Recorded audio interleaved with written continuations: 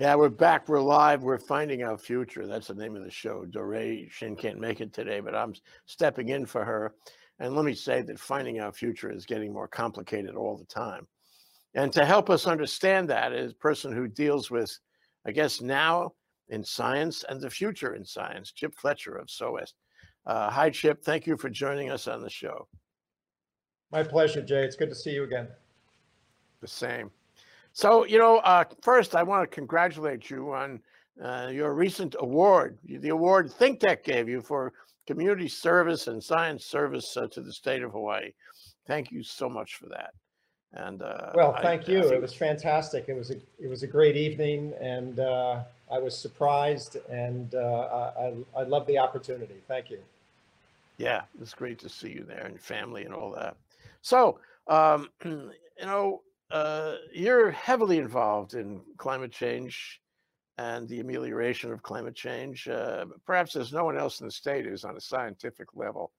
And this is very relevant to us because we're working at the suggestion of some of our underwriters. We're working on a program called Climate Change Unfolding in Hawaii. That's a verb that seems to apply because we'll find out more as we go along. And we'll see what we can do about it. We'll find out more about our abilities to deal with it as we go along. And I'm hoping that you'll help us with that absolutely. In terms of testimony about what's going on and consulting as to how we can handle that particular show. So anyway, let's take a look at what you've been doing. Let's take a look at your vision of it. First of all, I know I remember you're doing all these charts and graphs about sea level rise and about the inundation of our beaches and coastlines. It's always very encouraging to look at that. And, that's going to have a huge effect on tourism. That is to the extent we still have tourism left at that time. Because, part of the thread of this show, Chuck, is to talk about the relative priorities of existential threats. So one of them certainly up to this point has been clearly, and the School of Journalism always says this, that climate change is the most existential threat. Therefore, the most important journalistic story we have anywhere. It threatens the species. So you've been making those charts and graphs, and I'm sure you've gone further because you're on the Climate Change Commission for the city and county. And I want to know, the depth and breadth of your activities these days. Oh, so we're going to start with a small question, huh? I'm giving you plenty of room, Chip. Go for it. Lots of scope. Yeah. Let's see. Well, COVID-19 is the issue of the day, and I'm calling in from home here. There are people all over the state, all over the world, in fact, now working from home. It's interesting how climate change and influenza map onto each other. In fact, a new study just came out indicating that high levels of weather variability, that is the occurrence of heat waves that develop suddenly, have been shown to have a 50% probability of increasing the influenza epidemic potential by mid-century. That's only 30 years from now for mid-latitude locations. So think of the continental US, most of Europe, much of Asia. It is the dramatically warming days that are forcing our immune system and the thermoregulation of our body temperature to turn towards that need and away from battling the incidence of influenza that may invade our bodies. And so it's conjectured in this paper that as we go into warmer and warmer weather, and we have these extremely hot days, the human body loses some ability to mount the immune defenses against influenza. And so there's anywhere from a 20 to 50% increase in epidemic scale influenza because of this problem by mid-century in mid-latitude countries. So that, you It, know, that's does, does that's the the, go ahead. does this paper or any evidence you heard support the notion as expressed by the Trump administration that when it gets warmer, the current pandemic will die down? No, in fact, this paper is suggesting that as we head into the summer, as we see the development of heat waves, and in 2019, we had two separate heat waves in the continental US, and we had a record 3 heat waves in the EU, the European Union. As our bodies attempt to thermoregulate in the face of these extraordinarily high temperatures, we will see reduced ability to counteract the invasion of influenza viruses into our bodies by our immune system.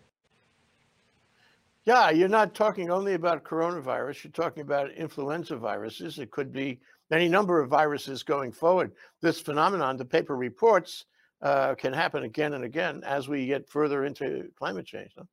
That's right. That's what it's projecting, that our susceptibility to epidemic scale influenza will grow with temperature. Well, here's an interesting question I'd like to put to you on the flip side of that. What about the other way around? Coronavirus has an effect on our species. I mean, maybe other species too. We've heard of species that have been involved, in the creation of the virus. But so our species is changing its conduct. Our species is changing the way its communities and cities and countries and its industry and activities in the world have been conducted. It's going to change. I don't think it's temporary. Through the spring or the summer. I think we're going to wind up, for example, social distancing ourselves and washing our hands going forward, not only for corona, but for other potential viruses. So human conduct is going to change. My question is, it's a hard question. Could that affect climate change? If we take advantage of it, yes. In fact, I would hope that Hawaii specifically doesn't come roaring back in late 2020 or 2021 with the same addiction that we have to tourists that we've shown in the last 2 decades. I think this is an opportunity for us to refocus our look at making ourselves safer as a coherent community, less dependent on outside goods and services, outside forms of revenue. Let's take this opportunity to readjust our economy and anticipate that in the next 10 to 30 years, we may very well see a strong decline in global trade. We may see climate emergencies hitting the ports that provide us with 90% of our food. We may see the cost of shipping spike, the cost of food spike, because these climate emergencies that are occurring on the mainland are making, and in Asia and elsewhere, are making trade much more expensive. And by actually fulfilling the governor's initiative to grow more of our own food here in the islands, and if we do it in a way that supports a growth in jobs, that supports a rising economy that's focused on internal effort, internal sustainability, rather than always turning to one continent or another for the various things that we have become dependent on. As we move towards the middle of the century and heat waves begin to take down bread baskets of the world during the summers, and ports and shipping begin to experience climate emergencies such as we saw in the port of Richmond last summer when wildfire took out the electricity around the San Francisco Bay Area and the port was shut down for 48 hours. Those sorts of emergencies are going to grow in frequency and intensity, and we need to be able to support ourselves. There is a term that has been used, a lifeboat community. The Hawaiian version would be pu'uhonua. Hawaii needs to be able to feed itself, to have our own water, and to have our own sustainable economy under which we can all thrive, while areas in continental regions are battling severe climate emergencies because the continents warm faster than the oceans. And in the summertime now, we see temperatures of 4 degrees Celsius above pre-industrial conditions in the central part of North America, the European Union, Eurasia. Those are temperatures at which food crops fail, at which food and water systems become unreliable.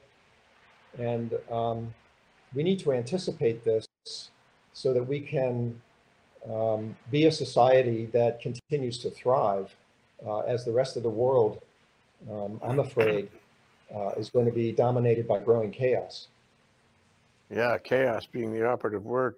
Well, you know, I get a bunch of reactions to what you said, and one of them is,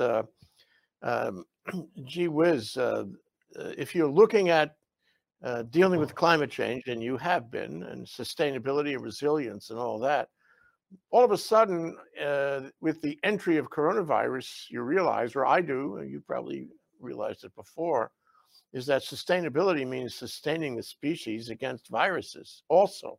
It's not just the weather. It's not just the food source or the water source. It's viruses too. So now your mission is kind of expanded.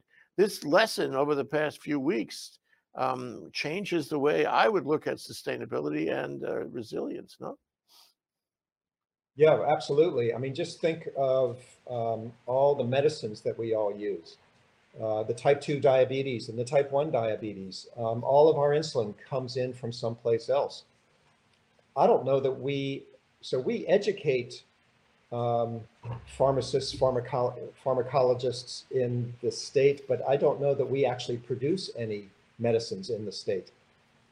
That's a key thing. And I was reading this morning that people had better bulk up on their medicines.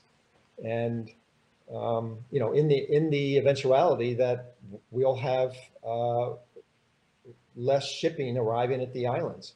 It's a very scary situation. And while I'm confident that we'll get through the current coronavirus problem, I hope that people don't fall back into complacency and ignore this emergency. These emergencies of various types are mounting now. We have seen direct landfall of tropical cyclones and hurricanes. We've seen wildfire growing in Hawaii. We've seen coral bleaching. Sea level continues to rise. The king tides, the extreme tide flooding is increasing. Now we have medical issues and epidemic influenza. We can't just go back to thinking the way we've thought in the past. We need to add these all up, and they need to equal a new way of living in the islands. Yeah, well, that's 2 words going to be on the final exam: chaos, and what was the other one you just mentioned? Complacency. We cannot afford complacency, and that takes me to another. that takes me to this whole notion. You know, the president said he was going to spend now hundreds of millions of dollars of dealing with coronavirus, and I said to myself, "Whoa, you know, that's pretty interesting. I mean, if he can do that and actually win the game, that'll be terrific." Query, you know, we should be spending hundreds of millions of dollars, billions. Did I say millions? Billions of dollars on climate change if we want to address it properly. So if you add that up, you get many, many, many hundreds of billions of dollars, trillions, easily trillions of dollars. Okay, and you know, we're already in a kind of big time deficit in Washington, and the state of Hawaii doesn't have all that much money, and they're trying to raise taxes and all. We do not have the money to deal with either climate change, which is, I'm sure you can speak to that, but also, you know, with this combination effect of the virus and the need to deal with it as well. So what I get is that going forward, our world is going to change. Our lives are going to change. Our society is going to change in order to deal with this. And B, and this is a really tough question, actually, I hate to ask this question, can the planet, after it changes in this way, and after it has to spend all this money, can the planet support the same level of population? Or are we going to have to cull the herd? Did you say cull the herd, Jay? That's what virus is doing. Virus is culling the herd, right? It's sweeping across our world, and it's knocking off the older people. And when it's all said and done, the herd is going to be less. The same notion here. These things cannot support, in my view, they cannot support the same level of population, 8 billion plus, whatever it is, as we have now. And nature is going to reduce the number, or yeah, nature is going to reduce the number of people who can live on the planet, don't you think? So, okay. So you are skipping to the um, you're skipping to the punchline, and of the range of punchlines you could choose, you're choosing the most draconian and depressing of them all. So I'm not going to buy into your narrative, and instead, I'm going to point out a few things. Number one, the projections coming from the energy economists of the world, yes, do project increase and continued CO2 emissions. This is largely coming from the developing world who want to have the food and water reliability, the transportation systems, the education and hospital systems that the developed world has. And the quickest and easiest way for them to increase their standard of living is using the embedded fossil fuel infrastructure. That means that we in the developed world need to assist the developing world with the deployment of renewable energy. If you take a look at these projections of carbon dioxide, they actually put us on a pathway of 3 to 3.5 degrees Celsius increased warming above the pre-industrial era by the end of the century. That is a far better pathway than the 5 or 6 degrees Celsius that was the worst case scenario that has been modeled by the Intergovernmental Panel on Climate Change. So we are not tracking the worst case any longer. We are tracking a middle of the road case. Given that 3 degrees C by the end of the century is still an incredibly dangerous and fraught world, and we had better prepare ourselves for it. Can we live on this planet at our current population? Yes, we can if we change our habits. Habit number one, stop eating meat. This will significantly decrease deforestation across the planet. It will significantly decrease your own personal exposure to cancer and a number of other diseases. Go vegetarian, and even better than that, go vegan. If everybody on this planet were to eat a more plant-based diet, this would push us an enormous step forward, because 26 to 31% of our greenhouse gas emissions come through the agriculture chain from the field to the table. We can also take advantage of the trend of human population moving into urban centers. As we retrofit and build new buildings, let's make sure that these buildings capture and manage some of the water that falls on their property, if not all of it, generate some or all of their electricity needs, grow some of their own food, and let's also have buildings talk to each other. Let's push forward the Internet of Things, where my refrigerator talks to the battery in your car and figures out where's the best place to store electrons and where's the best place to draw electrons. Let's also take advantage of opportunities for increasing the education of the future generation. I am not a, there's an idea, unfortunately, among some folks that they don't want to have children because of the negative future that science paints, but I think that's not the right response. I think the response is if you wish to have children and you're lucky enough to have children, let's own the responsibility of educating those children so that they are making decisions based on empiricism and that they are scientifically informed individuals. You know, making carbon pay for its real cost. Just the way we've made cigarettes pay for their real cost on society, driving up the cost of healthcare, we should implement a carbon tax. And as you probably know, there is a bill in the Hawaii legislature, which has just taken a break, but there's a bill in the Hawaii legislature for a carbon tax. We need to move strongly towards creating a carbon tax in Hawaii, and it will send a powerful message to the world. And there are lots, dozens of things that we can do. Let me just mention one or two more. There is a massive investment opportunity in pulling carbon out of the air, turning it into a fuel such as kerosene, which is jet fuel, burning it. That carbon gets re-released into the air, we pull it out again. And if we can close the loop on burning carbon, fuel source, we can totally replace fossil fuels. There are trillions of dollars of impact investors out there who are looking for opportunities to help humanity. This is one of the major areas to take ourselves away from fossil fuels and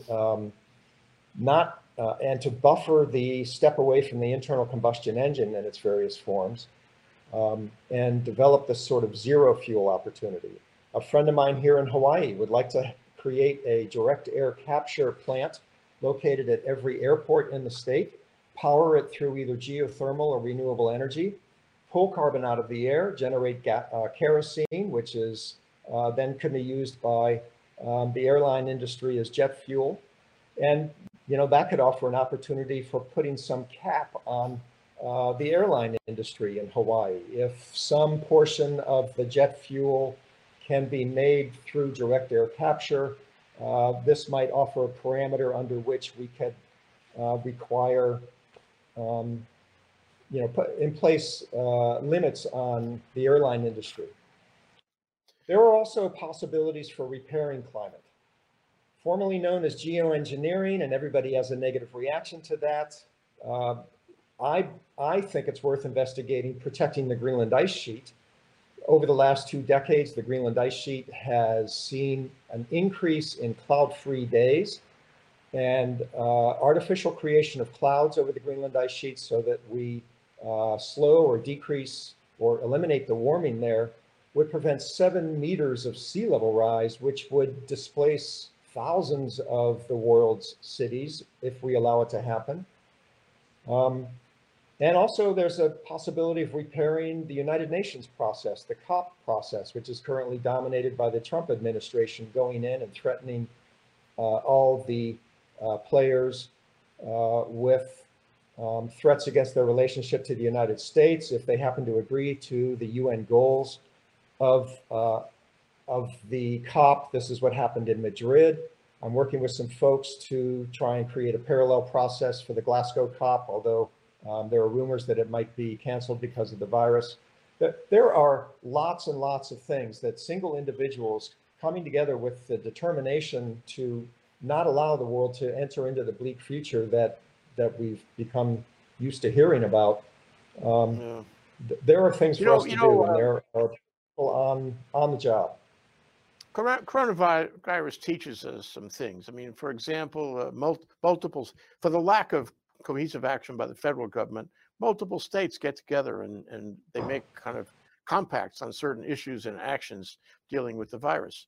Multiple countries in Europe and elsewhere get together, and so you find actual movement, collaboration being the operative word. That's probably the third word on the final exam. I hope you put all these words on the final exam. Chaos and I can never remember the word, where people don't care, and finally, collaboration. Collaboration. So Yes. You know, what I get out of this is that we are learning by requirement. Necessity breeds invention, and necessity breeds collaboration. We are learning that to deal with this global epidemic, we have to collaborate. Even the Trump administration has to collaborate, and we'll have to go through this passage together. We'll have to spend the money, find the political will, take the steps, agree on them, and implement them. This is really a lesson for everyone, everywhere. And maybe that lesson to a very existential threat, you know, also is applicable to climate change in general, which people don't get all that excited about, and politically they don't do a whole lot, and you can't find the political will.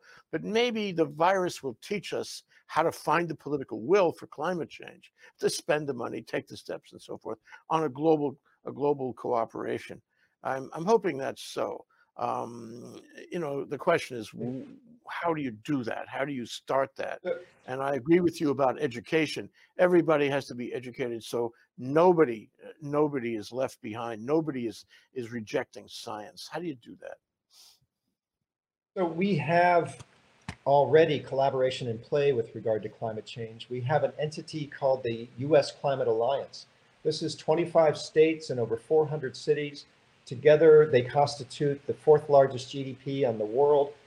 They've all declared that they're still on board with the Paris targets from 2015, the United Nations temperature targets of 1.5 and 2.0 degrees C warming.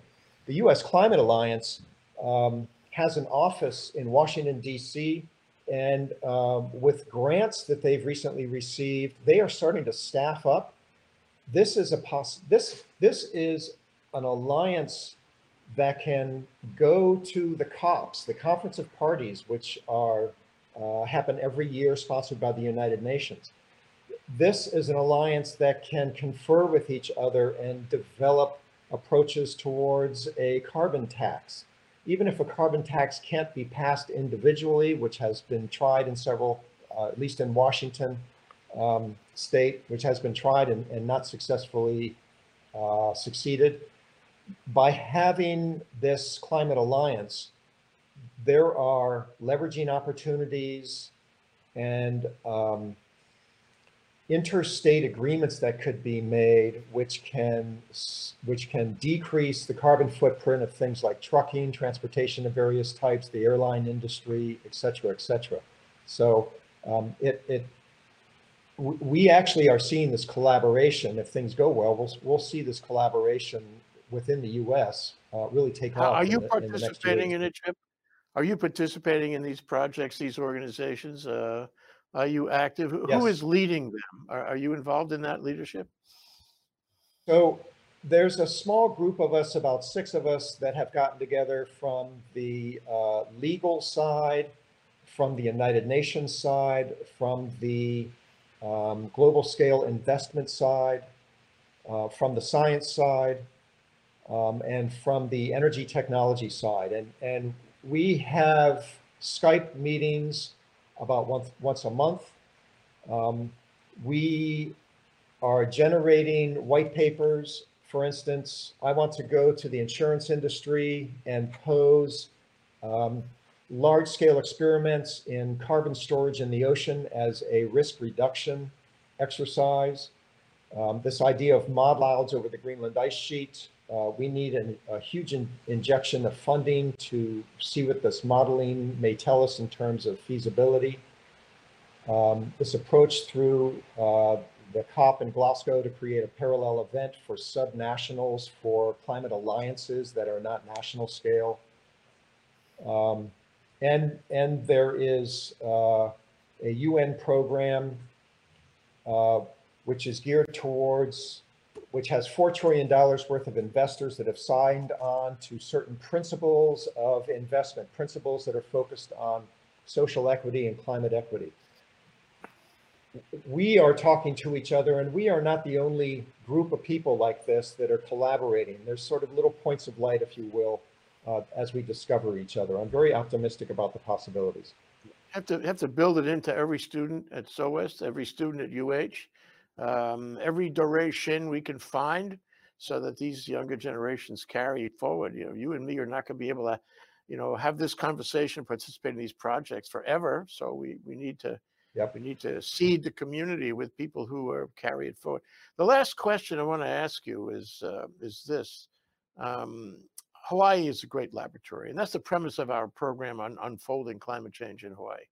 It's a laboratory where you and others from UH and other schools can go out and examine the environment and see how it's working on the shorelines and in the ocean, and see how the coral reefs are doing, how the weather and the water and the agriculture and everything in the world, in the physical world around us is doing. So we can learn here, and therefore we can share here. Furthermore, you're on the Climate Change Commission and others seeking to develop political will for city and state governments here, for officials at every level, to try to show them the way, show them what needs to be done, and help them do it. So Hawaii, I think, can be a laboratory. Hawaii can teach other places, perhaps more than most, about how this works, how it is unfolding, and how the what do you call the community response to it is unfolding. Do you see it that way? Absolutely. That was really well stated. We are a living laboratory. Unfortunately, Hawaii is highly stratified economically, socially, and these sorts of stratified communities do not do well when climate shocks occur.